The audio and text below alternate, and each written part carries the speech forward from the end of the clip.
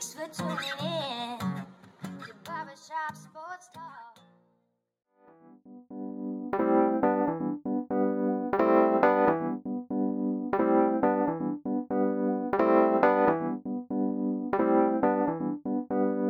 Oh, thank you for tuning in to the 257th episode of Barbershop Sports Talk with me, your host, Daryl D. Lane. As always, I want to thank you all for tuning in, whether it be via Spotify, iTunes, Stitcher, Apple Podcasts, Google Podcasts, iHeartRadio, SoundCloud, or whichever podcasting app or platform you are listening to me via.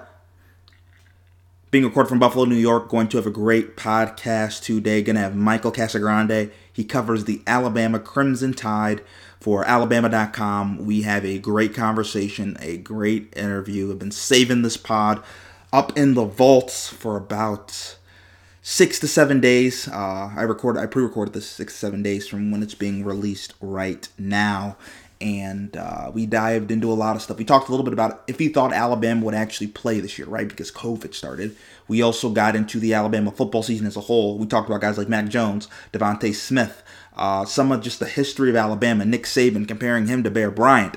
We get into a lot of stuff. Even at the end, I think we compared Alabama. This is one of the greatest teams in Alabama history, but in just college football of recent history, right? You have the LSU team from last year. How does this Alabama team, how did it compare? How much better was it than the Floridas that they played, the A&Ms that they played, the Ohio States that they played, the Notre Dames that they played? So we get into all that as well. So great interview, great conversation, and that's what we're going to have on the docket today. Also, I'm going to give an apology to my guy Josh Allen. The Bills, their season is over. They lost to the Kansas City Chiefs a couple weeks ago, and I want to say some things about Josh Allen too before we get into that. So that's what we're going to have on the podcast for today. It's going to be a little bit shorter than the norm, and just so everybody knows, as always on Friday, me and Ben Karen, we're going to bring it. We're going to bring the heat, host the Sports Wilder podcast, and we are going to give our predictions for the Super Bowl, and we'll have some other fun stuff to talk about as well as me and Ben always do. But I'm going to stop you guys right here, right now, as I always do. If this is your first time listening to the pod, thank you. But what I'm going to need you to do right now is follow and subscribe right now.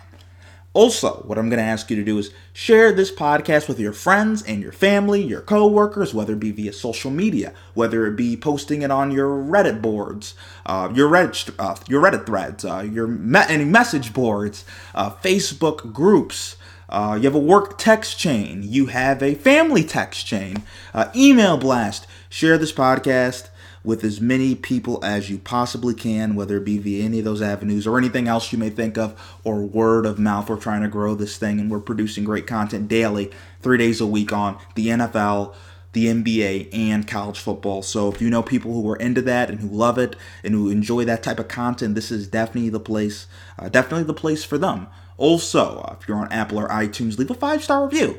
And right, if you don't have anything nice to say, you hate my podcast. It's like, how the hell could that happen? How could you not like Daryl D. Lane's sports podcast, Barbershop Sports Talk? But if you don't, then take a page out of what your mama told you.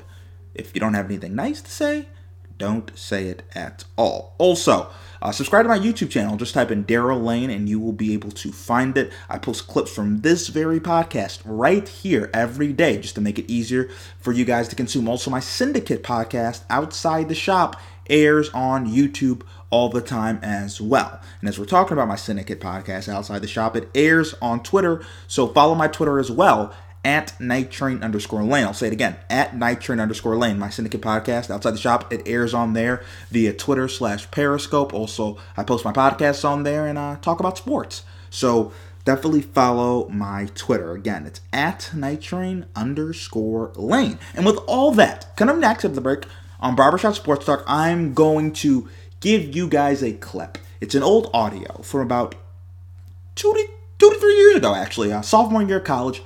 My first year doing the podcast when the Buffalo Bills drafted Josh Allen. And I'm going to let it play after the break. And then after it plays, I'm going to give an apology to Josh.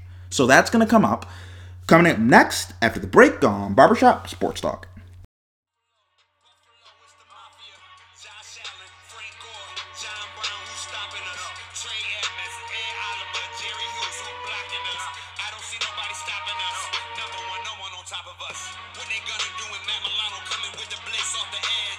Don't you throw it in the Eagles train, white and Micah High with innocence. Star a lot of Louis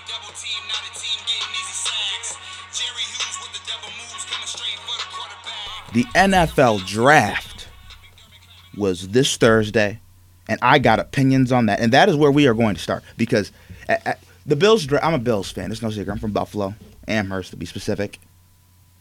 Big Buffalo Bills fan. What in God's name are they doing drafting Josh Allen?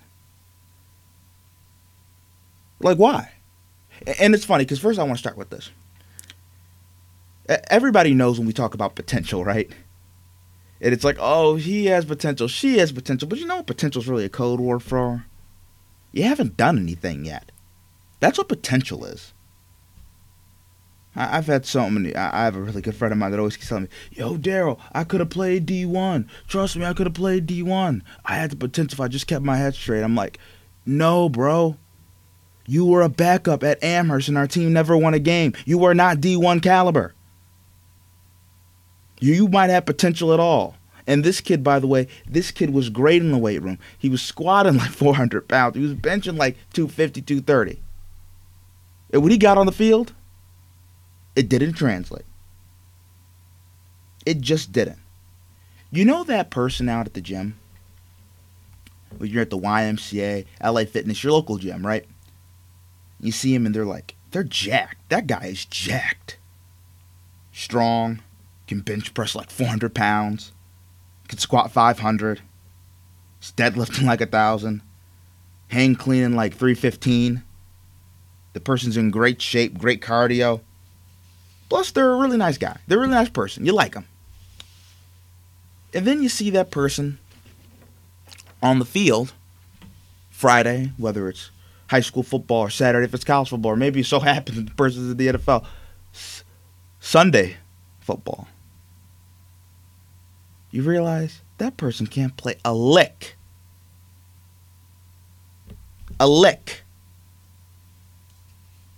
Now, I don't want to condemn Josh Allen. I want to give this guy a chance. I honestly do. But let me start off by saying this. Josh Allen will not be better than Baker Mayfield, Sam Darnold, Josh Rosen, or Lamar Jackson. Hell, I'm not even sure if he's going to be better than Mason Rudolph. First things first, he is not Cam Newton. I know people want to make the comparisons because he's a big, strong quarterback, and Cam Newton was a big, strong quarterback. Sean McDermott, the Buffalo Bills head coach, he comes under the Ron Rivera coaching tree, and Ron Rivera got Cam Newton, so there's a little bit of a correlation there. Let me put this out there, folks. Josh Allen ain't Cam Newton. Cam Newton won a national championship. He tore up the SEC. At the time, the toughest conference in college football by far. He lit up Alabama, Nick Saban's defense that has first-round picks littered all over it. And Josh Allen was struggling playing in a non-Power 5 conference. Non-Power 5. It wasn't the SEC, the Big 10, the Big 12, the ACC, or the Pac-12. Wasn't any of them. Not a Power 5 conference, and he struggled. So let me ask you this now. What has Josh Allen done to justify being a first-round pick, being drafted 7th overall? What has he done to justify? He's not accurate. Only completed 56% of his passes. And he wasn't that, and he was even less accurate against even more subpar competition. He had a game where he was struggling to throw for 37% against teams like Oregon, Hawaii. He struggled against Michigan, Central Michigan. These are all lower-tier Division I teams. He was drafted solely on potential. He has a rocket arm, he's a big guy, and he looks like the prototypical pocket quarterback. I was talking to my friend Mason once. He's like, Daryl, why aren't you excited that they got Josh Allen? He's big. And I'm like, what is that supposed to mean? He's big. I want somebody that can play. And then he's like, Daryl, he didn't have any talent at Wyoming. Well, you want to know what? When you are the best athlete on the field, let's go with this. He was the best athlete on the field every game he played. And he struggled in a subpar conference. You think he's just going to magically get better against people that are just as athletic, just as big, just as strong, just as powerful as him when he's in the NFL? When he couldn't do it against people from Hawaii? You think he's going to be able to do it from people in Jacksonville? If he can't complete 50% of his passes against Oregon, what makes you think he's going to be able to throw a touchdown on Jalen Ramsey? What makes you think that? Let's look at Josh Allen's stats. 56.3% of his passes completed. That's 95th in the country. 127.8 passer rating, 82nd in the country. 6.7 yards per attempt, 93rd in the country. How does that justify a quarterback being drafted in the first round? Statistically, he was like the 90th best quarterback in college football. What about that screams franchise quarterback? His numbers are mediocre, and he played in a bad conference just to top it off. Josh Allen only dominated 3 games. 3 games where he played exceptionally well. A game against Gardner-Webb, who had a 1-10 record. A game against Utah State, who had a 6-7 record. And a game against Air Force, who had a 5-7 record. Those are all pitiful teams that he dominated. Pitiful teams. Talking to somebody else, Brian Fulford, a kid I used to play football with back in high school. I was like, what's the big deal about Josh Allen? I was like, his name's Josh Allen. He has 2 first names. And I'm like, I guess I can't dispute that. I guess I can't dispute that he has 2 first names. Josh Allen. That's still right now the only thing the man has going for him. Having a big arm is overrated in the NFL. Tom Brady, does he have a big arm? The greatest quarterback ever. 5 Super Bowl rings. No, Tom Brady doesn't have a big arm, a huge arm. Jared Goff, the quarterback that's probably shown the most improvement from last year to this year. Jared Goff doesn't really have a big arm. Kirk Cousins, the highest quarterback paid ever. Does Kirk Cousins have a big arm? No. Matt Ryan, the MVP last year. Does Matt Ryan have a huge arm? No. Drew Brees, one of the most prolific quarterbacks of this era. One of the most prolific quarterbacks ever. Does he have a huge arm? No. Peyton Manning, one of the greatest statistical quarterbacks ever. 5 regular season MVPs, just dominate the game. Does Peyton Manning have a big arm? I don't think so. There is credence to people that support Josh Allen that might say he didn't have the greatest talent at Wyoming, which he didn't. I think he lost his starting center and he lost his top 3 receivers to the NFL going from his junior to his senior year. I mean, his sophomore versus junior, excuse me. But when he's in Buffalo, he's not going to have this great surplus of offensive talent. The offensive line is in shambles. Richie Incognito, one of the Buffalo Bills' best offensive linemen, is contemplating retirement, not retiring. You don't know if he's going to be in the fold. Then you have Eric Wood, who's been a mainstay for the last decade, who's retiring.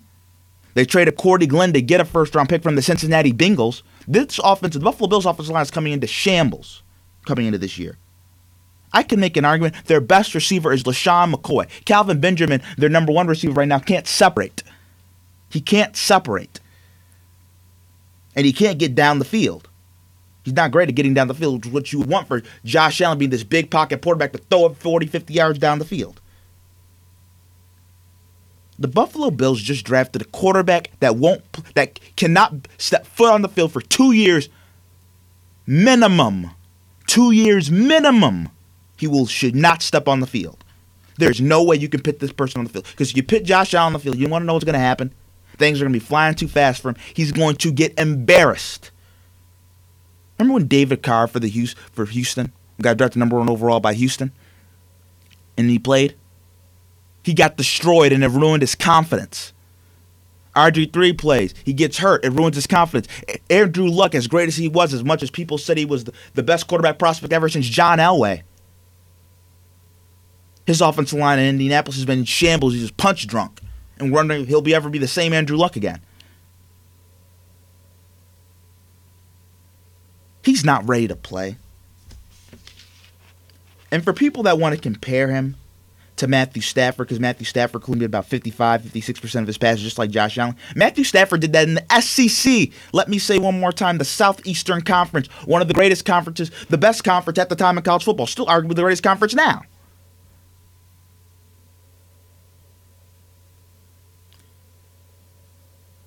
Josh Allen, God bless him. My Uncle David, I was talking to him on Thursday night. He said, Daryl, trust the process. Sean McDermott and Brandon Beane, they have gotten the Buffalo Bills to a point where they've been at 17 years of bleeding. Got us our first playoff berth. But you want to know what?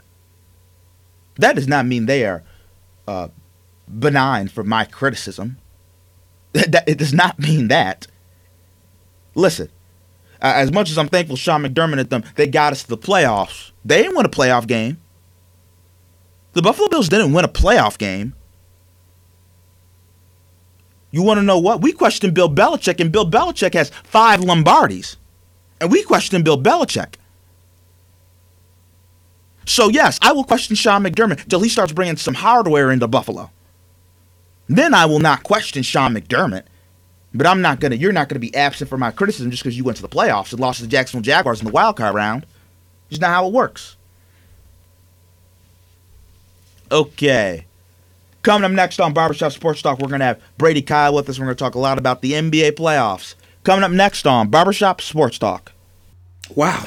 Listening to that clip brings back some old memories, but here's what I want to say. Josh Allen, I am sorry.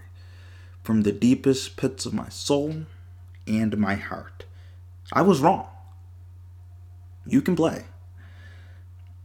Things I said that was wrong, and I have this written down. I said couldn't start 2 years minimum in the NFL. I was wrong. Josh was starting by his rookie year. It wasn't always pretty his rookie year. The Bills weren't very good offensively. The second year, you could see he got better. I think he was 20 touchdowns, 9 interceptions. And then this year, he goes up another level. And it's interesting. I was talking to a friend, Silas Garrison, friend of the show, guys. And he was talking about Deshaun for Josh Allen, right? All this crazy stuff's going on with Deshaun. And he was like, Daryl, Deshaun's had one more year being a top 5 quarterback than Josh Allen. Josh Allen's only been a top 5 quarterback for 1 year. Deshaun Watson has 2 years of being a top 5 quarterback. And then he said, Daryl, are we sure this year by Josh Allen, it wasn't a fluke, it wasn't a blimp, it was a one and done, it was just one lucky magical year? And I said, this guy has elite physical traits for the position. Maybe this isn't luck, maybe it's that he figured it out. I said Josh wasn't good as well, which is embarrassing. Josh is very good. He was a top 5 quarterback in the NFL this year. Josh Allen is a very good quarterback. There's a lot of times for Buffalo this year where he'd shrug off some defensive linemen, make darts down the field, always extending plays. Not necessarily running to run, which I think when we talk about running big, strong, athletic quarterbacks, we think, they run to run when the pocket collapses. No, Josh Allen runs so he can throw. And then guys like Diggs, Gabriel Davis, Michael Beasley, these guys are running open, and Josh consistently hits them. I was wrong. Josh Allen, right? He played bad competition in college against Wyoming. And that was true. That was true. But you want to know what? That didn't define him as a quarterback. Elite physical traits for the position. Was with a Sean McDermott. Was with a Brian Daboll. Was with people that believed in him and nurtured him. One of the biggest reasons for success in this league, in the NFL. Do people believe in you? Do you have the right people in place to help you succeed? It's like a child. A child from a broken home is less likely to succeed than a child with a strong foundational two-parent household, right? The love, the nurturing. Josh didn't necessarily get that at Wyoming. Wasn't necessarily, maybe he's a gamer, right? You raise your level to the competition, and there's a saying. When you're the best person in a room, you need to find a new room. You need to push yourself, and that's what Josh did. He got substantially better. The Josh Allen that we saw this year, from his rookie year, completely different man, completely different human being, completely different entity. Let alone the Josh Allen that we saw completing 50% of his passes at Wyoming. Different man, different human, different game. He's evolved. Here's what I really misunderstood. The coaching, like I said, right? McDermott. I wasn't always a big fan of McDermott. Congrats, Sean McDermott. You have done a great job. Brian Dable, great job. Sometimes when you're the best person in the room, you need to find a new room, like I said. Josh did that. He found a new room in Buffalo with people every day. You see the development him and Stephon Diggs made. Uh, you're right. He never played in the SEC. Josh Allen never played in the SEC. But you want to know what? There's a guy named Josh Rosen. And by the way, I believe Josh Rosen was a five-star quarterback coming out of high school. Highly touted, highly allotted. Everybody talked about Josh Rosen. Josh Rosen's a backup. He's been on 3 and 14 different teams. Same draft class. Josh Allen just brought the Buffalo Bills to their first AFC Championship game since 1993, folks. My whole life, I have never seen the Buffalo Bills be good. Never. And I never thought Josh Allen. I compared Josh Allen to E.J. Manuel. I was wrong. Josh Allen is here to stay. And when people told me Deshaun Watson for Josh Allen, I'm getting a little passionate about this right now. I'm looking, I'm like, no, that's my quarterback. I got a Josh Allen jersey. I don't even believe in wearing jerseys. I've never liked the principle of, you're wearing another man's name on your back. But, it's Josh, man. Josh is the fabric of the city. He is this leader. He's the leader. He is the team. What him and Diggs have done with Sean McDermott, this program, it is special. This is my team. And Josh Allen, number 17, is my quarterback. He's my quarterback. And you want to know, he's not Patrick Mahomes. He's not Aaron Rodgers. He's not Russell Wilson. He might not even be Deshaun Watson. But he's my guy. And I know that one day he can get to the point where he's as good as those guys. If he's not there already. I'm sorry, Josh Allen. Now, coming next, after the break on Barbershop Sports Talk, I'm going to get to the interview I have with Michael Casagrande, who covers the Alabama Crimson Tide for the AL.com. Got our next after the break on Barbershop Sports Talk.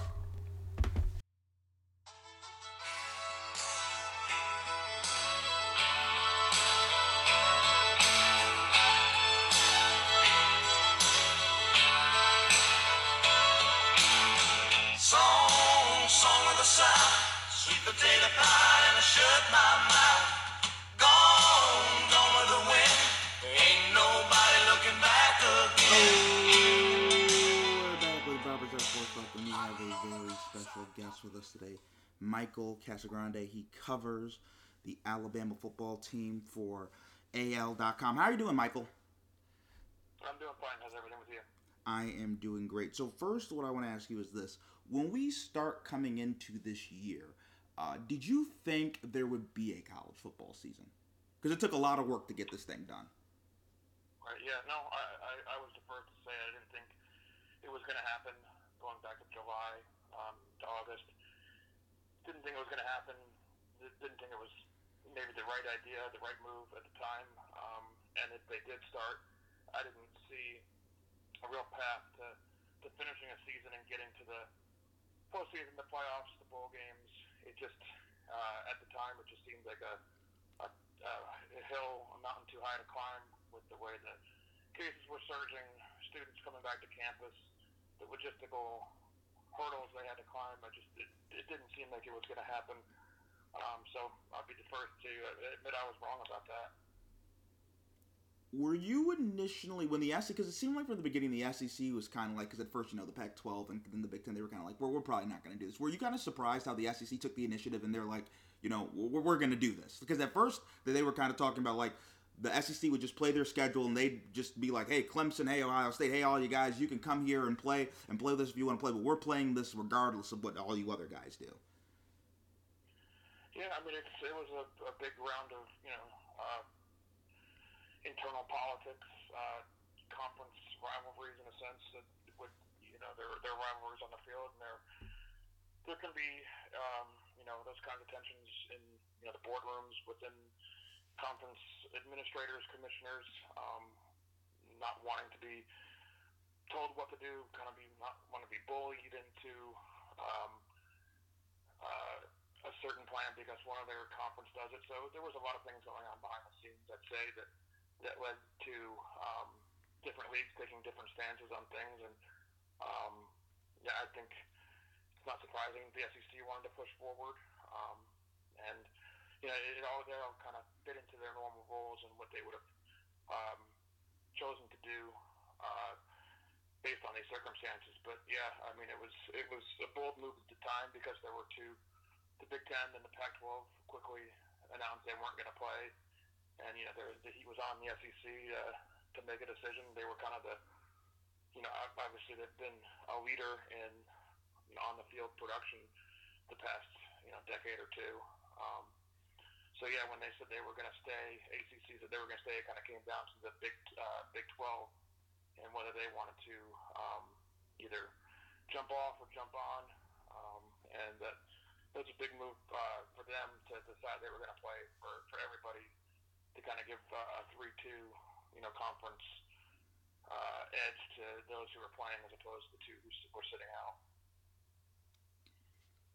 So I just want to go through this whole season. So at the end, you have it all culminates with Alabama dominating Ohio State. Ohio State was a team that was undefeated going into the game. They blew out Clemson, who was number 2 in the country. I just want to know, how shocked were you at that outcome that Alabama kind of just steamrolled Ohio State?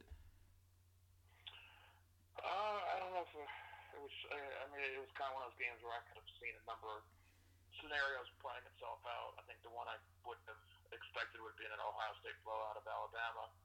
But I guess once things got started and you can kind of see the way things were going, you could see, there were unknowns about different players' health. Justin Fields, you weren't sure about his ribs, and it didn't look like he was the same kind of mobile threat to take off and run. And that kind of changed the dynamic that he wasn't running the ball, and then Trey Sermon getting hurt on the first play of the game. I think that was a big factor in the catalog of plays that Ohio State had at their disposal, because Sermon was probably one of the hottest players in the country coming into that game, having run for 300-something yards in the Big Ten championship and having 200-something at the Sugar Bowl. So I think that changed a lot of the dynamic with what Ohio State was capable of. And if they, it was going to be one of those games where they had to keep pace with Alabama, they had to keep punching back, because you knew Alabama was going to score.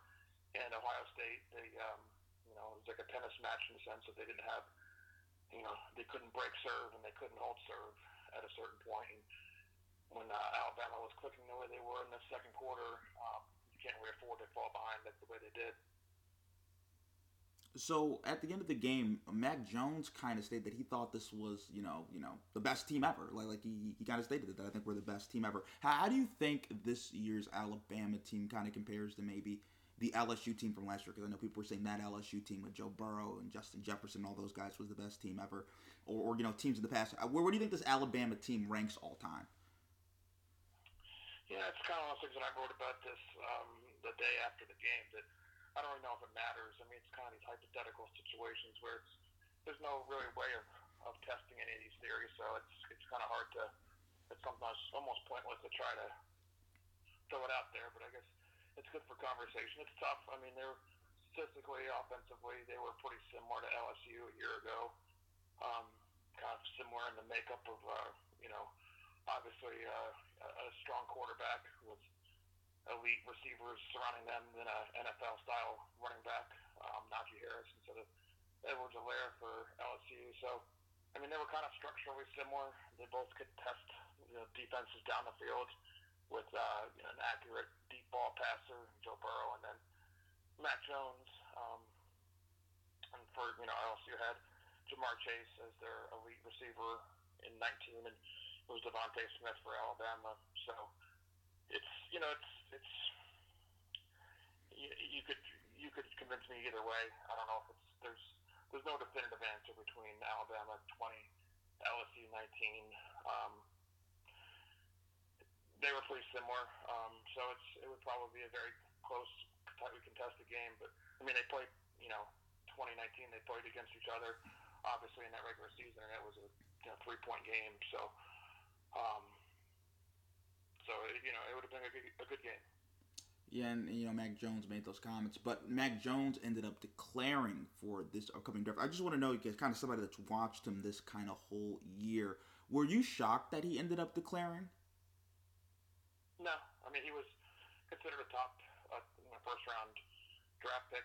That's the grade he gets. I mean, it would with what they have coming back, with everybody going pro, everyone graduating, it would have been a mistake for him to come back, because he wouldn't have had the same weapons in the passing game.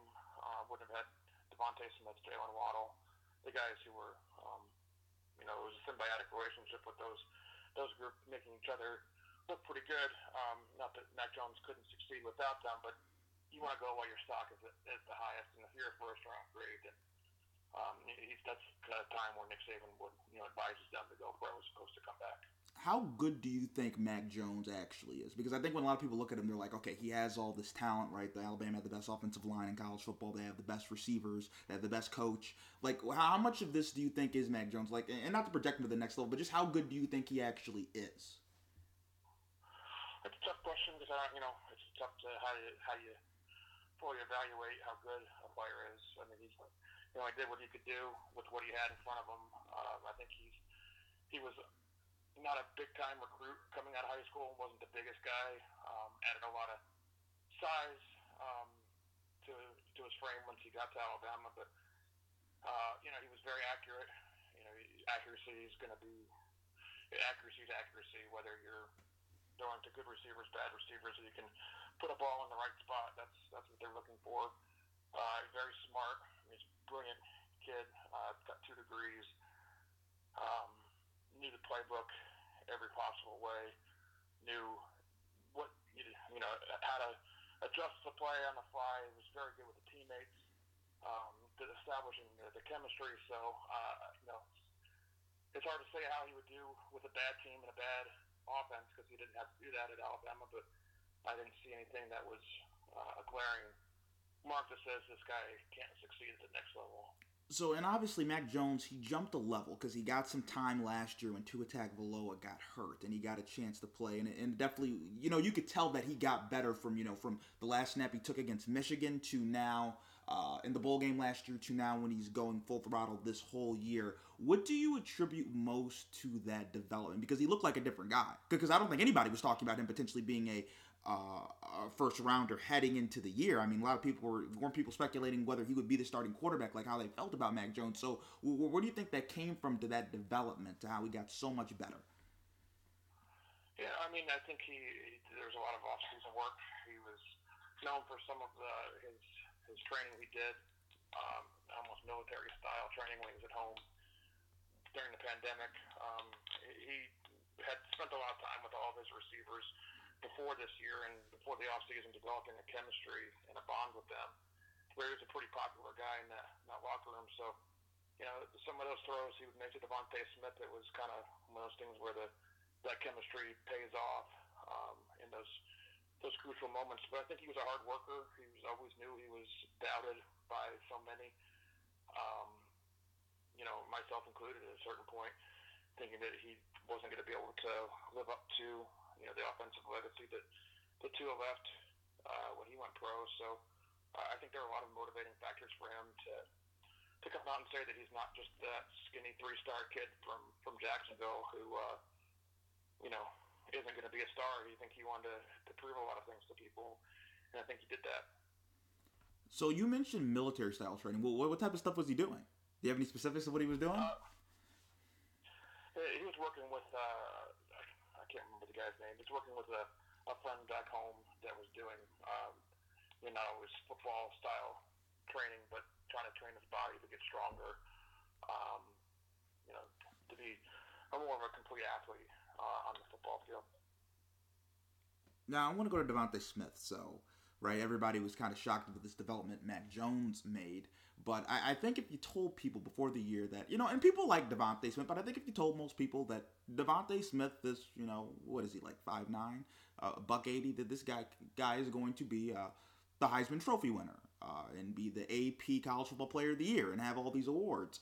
I think that might have shocked some people because you typically don't see that, particularly, it's a quarterback award for the Heisman, and then secondary it's a running back award. You don't typically see wide receivers get that award. So, obviously, Devontae Smith undoubtedly deserved it, was the best player in college football, but it kind of seemed like he jumped up a level himself. And what do you attribute that to? Yeah, well, I mean, it's surprising to win a Heisman as a receiver. It's it's only the third time, in the modern era, first time since Desmond Howard in '91. But you could see him as he had some very good years at Alabama. Was always overshadowed in a sense by the Jerry Jeudy's, Henry Ruggs, when he was here because they all came in the same class together. But you could tell he had the hands. He had the strongest hands of that group. Very sharp route runner, fast. He kind of had a little bit of all the tools. So it wasn't shocking that he had a big season. He had 3 big seasons before this year. Obviously caught that game-winning pass in the championship game as a freshman, but was a leader in touchdown receptions a year ago in that group of Jerry Jeudy, Henry Ruggs, and Waddle. So it wasn't a shock to see him break out. Maybe not to the same extent that he was going to be smashing every record and 200-yard games pretty much all season. But he might be undersized. I think he uses that. Like Mac Jones, he uses that as motivation, knowing that there's a lot of doubt about his build, his frame, and he wants to prove he can run across the middle, that he can play a physical game, even though he's not built like a traditional star receiver. How do you think he compares to guys like Henry Ruggs and Jerry Jeudy and Jalen Waddle when they were all at Alabama? Because you mentioned you thought he had the strongest hands of the bunch. How do you think he compares to those guys? I mean, I've always said he's kind of a composite of a lot of those guys. Where he's got the speed. He might not be the fastest of that group, and he's definitely not the fastest between Waddle and Ruggs, but he's very fast. He's a very good route runner. Where Jeudy was probably the most precise route runner of that group, where he would probably be right behind there. But his hand, I think, always stood out, that he could catch passes in tight places, hold on to low passes, high passes. Just very strong fingertips to catch difficult pass. So I think that's kind of where he stood out among that group. And also, when you kind of compare him to other Bama receivers, because in the Nick Saban era, right, you have Julio Jones, you have guys like Amari Cooper. How do you think he compares to them? It's a conversation we've had where it's tough to say exactly how those guys would have performed in an offense that was structured this way. I mean, Julio Jones was here back when Greg McElroy was his quarterback. Fine quarterback, but kind of the epitome of the game manager who wasn't going to. They weren't going to take too many risks throwing the ball. It was mostly handing it to Mark Ingram, to Trent Richardson, and they were going to be the stars of the show. So we never really saw. You never saw Julio Jones in this style of offense. Amari Cooper a little bit more so. They opened things up a little bit in his final season here, but it's hard to say. I think he's more accomplished than all of them. Would I pick him over those two if I had to make a draft of the best college receiver? I think that's an interesting conversation, and one where I could go a number of different directions, and I wouldn't have a solid number one pick where I would definitely pick that guy over one of the others, because they were all pretty solid in their own right. And you kind of mentioned too, right, that like what would Julio have done in this offense? And obviously, like in 2009 when Julio, Greg McElroy were there, they didn't run this type of offense. Even when McCarron was there, when did you think this switch happened for Nick Saban, when he was like, okay, instead of run the ball 3 yards, cloud of dust, we're going to spread it out? Why do you think that change happened? Because I can't imagine that is easy for a guy like Nick Saban to do. Well, why do you think that change came about? Well, it's the advent of these fast-paced offenses. The Ole Miss beating them twice, Auburn, Texas A&M. The Texas A&M 12 game with Johnny Manziel was a huge turning point in maybe the philosophy that he knew he had to evolve, find coordinators and the talent that would be more of a modern style of game than the heavy running game. They weren't it wasn't Army of the 1950s, but it wasn't the most modern of offenses for a good stretch there. But they kind of wanted to use the personnel they had, and they went out and recruited different personnel, different styles of quarterbacks, bringing in Jalen Hurts, Tua Tagovailoa, Bryce Young, the next in line in a sense, 5-star guy from Southern California, fits more in that line than Mac Jones was more of a traditional drop back passer than some of the dual threat guys they've had in recent years. But I think they wanted to adapt to the modern style and show that they could do the same thing. Bear Bryant had to have a similar renaissance in his career at Alabama when they were the sense was he was starting to fall off in the 70s when they came back and adopted the wishbone offense and kind of had a resurgence to end his career. So, somewhat similar in that sense. But how does Nick Saban compare to Bear Bryant in Alabama football lore and in college football coaching lore? It's one of those things where it's another one of those hypotheticals where it's like they just came from different eras, they coached different times. I'd rather have Nick Saban in this era, maybe Bear Bryant back in his, where it's almost a different style, almost a totally different sport now compared to then. But it's a generational. If you ask someone who's older in Alabama, they'd say Bear Bryant, and a younger person would say Nick Saban. But I think Saban's the right guy for this era, and he's kind of proven himself with the six. I mean, he's had 6 championships in 12 years, where Bryant had his spread out over a longer period. So in that sense, he's been more efficient with it. How much longer do you think Nick is going to stay at Alabama? That's a good question. It's one that everyone's been asking. He's been offering no hints as to what his timetable is, if he has one. So, there are people trying to read tea leaves, read this and that. It's hard to say. He said he's going to do it as long as he can, and he hasn't shown any indication that's he's 69 years old. He hasn't shown any indications that that's coming to an end anytime soon. Do you think he's thought about it? Like, do you think he's kind of thought about it? Maybe he's just not saying it, or do you think he's given really no thought? I don't want to speculate for what he's thinking or what his mind is different than most of ours. It's hard to climb into there and assume what he's thinking. It would be a pure guess if I were to say. So now I want to go to this. So when he does leave, what do you think Alabama? Because obviously, if you're replacing Nick Saban, obviously Alabama, that's the premier job in college football.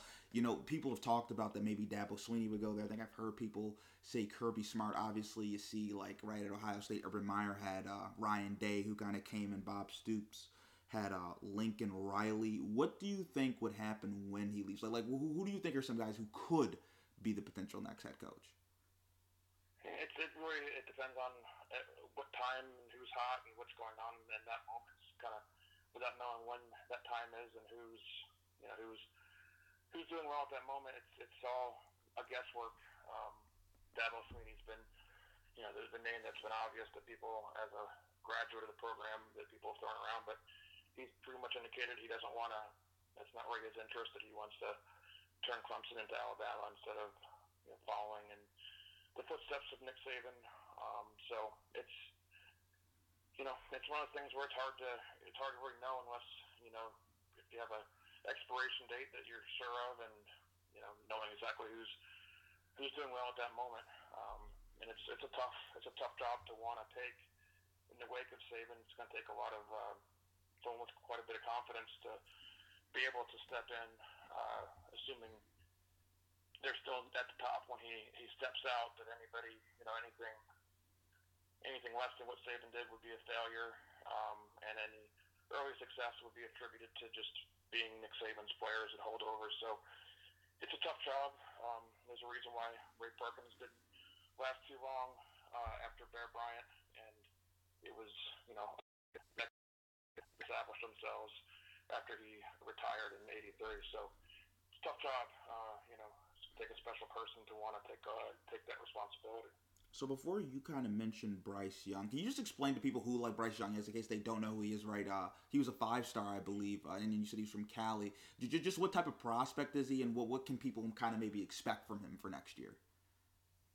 Yeah, he was, depending on which recruiting service, one of the top overall prospects from that 20 class.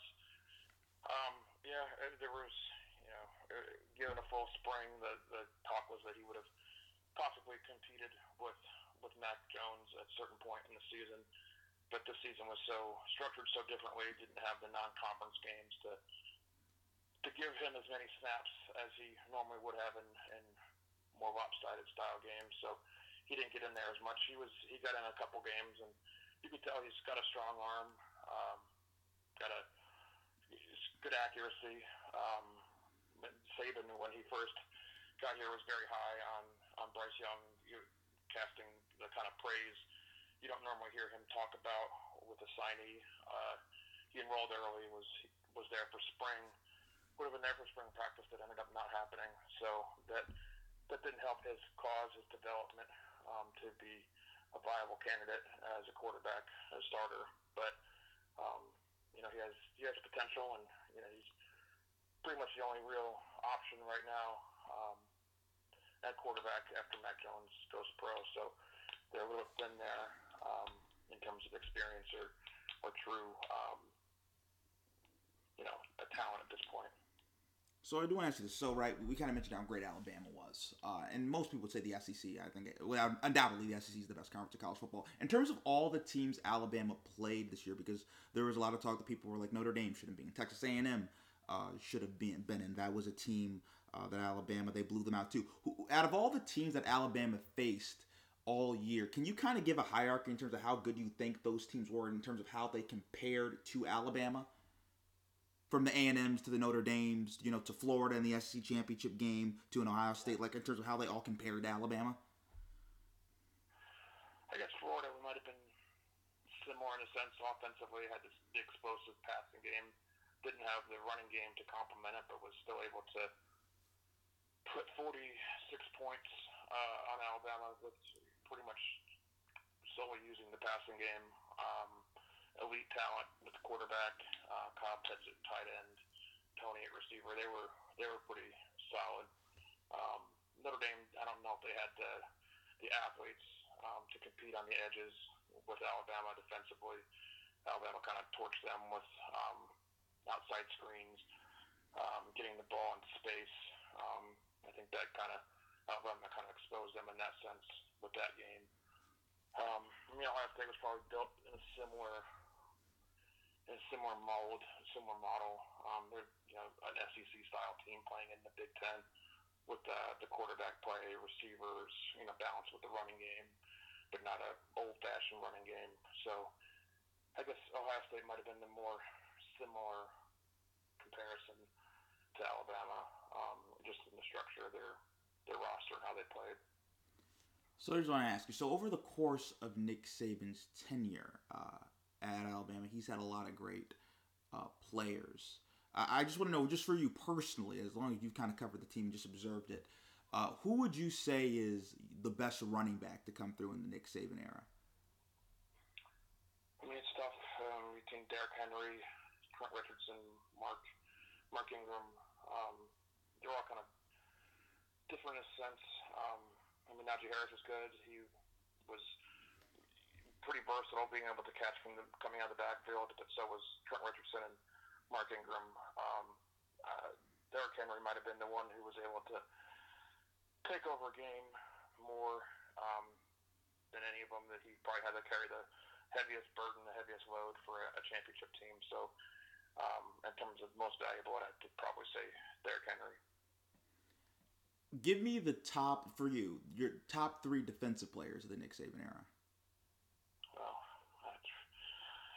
that's tough. I'd have to take some time to think about that because there were some really good ones.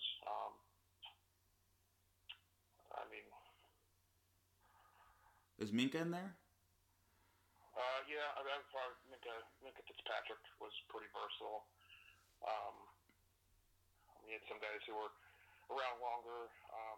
Some guys had one season that was pretty big. You had people like Reuben Foster, Rhonda McClain was pretty dominant in the 09 championship team. But that's something I have to sit down and think about. Really, I don't want to leave anybody out to really think about those kinds of things. Because there's just quite a few guys who could make that cut. And I do want to ask you this. So, with Jalen Hurts and Tua, obviously, when the whole quarterback controversy, so to speak, went down, and Jalen Hurts ended up having to transfer. I do want to ask you this because we've kind of seen how both of them have looked at the NFL, and I think at first in college football, a couple of years ago, people would have said Tua is without a doubt better, and now maybe it's closer. And it'll all remain to be seen what Tua does with the Dolphins and what Hurts does with the Eagles. But how close do you think they actually were? I don't think they were close at all. That 2018 season, I don't think there was even much of a competition when Tua came back after the second 26 the championship throw after, in his sophomore season. I don't think it was really much of a competition. He was by far a better quarterback than Jalen Hurts was in that system. And Jalen definitely went on to have a really good season at Oklahoma, obviously playing well in the NFL, but I don't think there was it was clear where the offense was going, and it was going to be with Tua and not Jalen in that 2018 season. Now, how much better do you think Tua was the year before? Because obviously, Jalen Hurts was benched in that championship game in 2017 when he throws a touchdown pass to Devontae Smith against Georgia.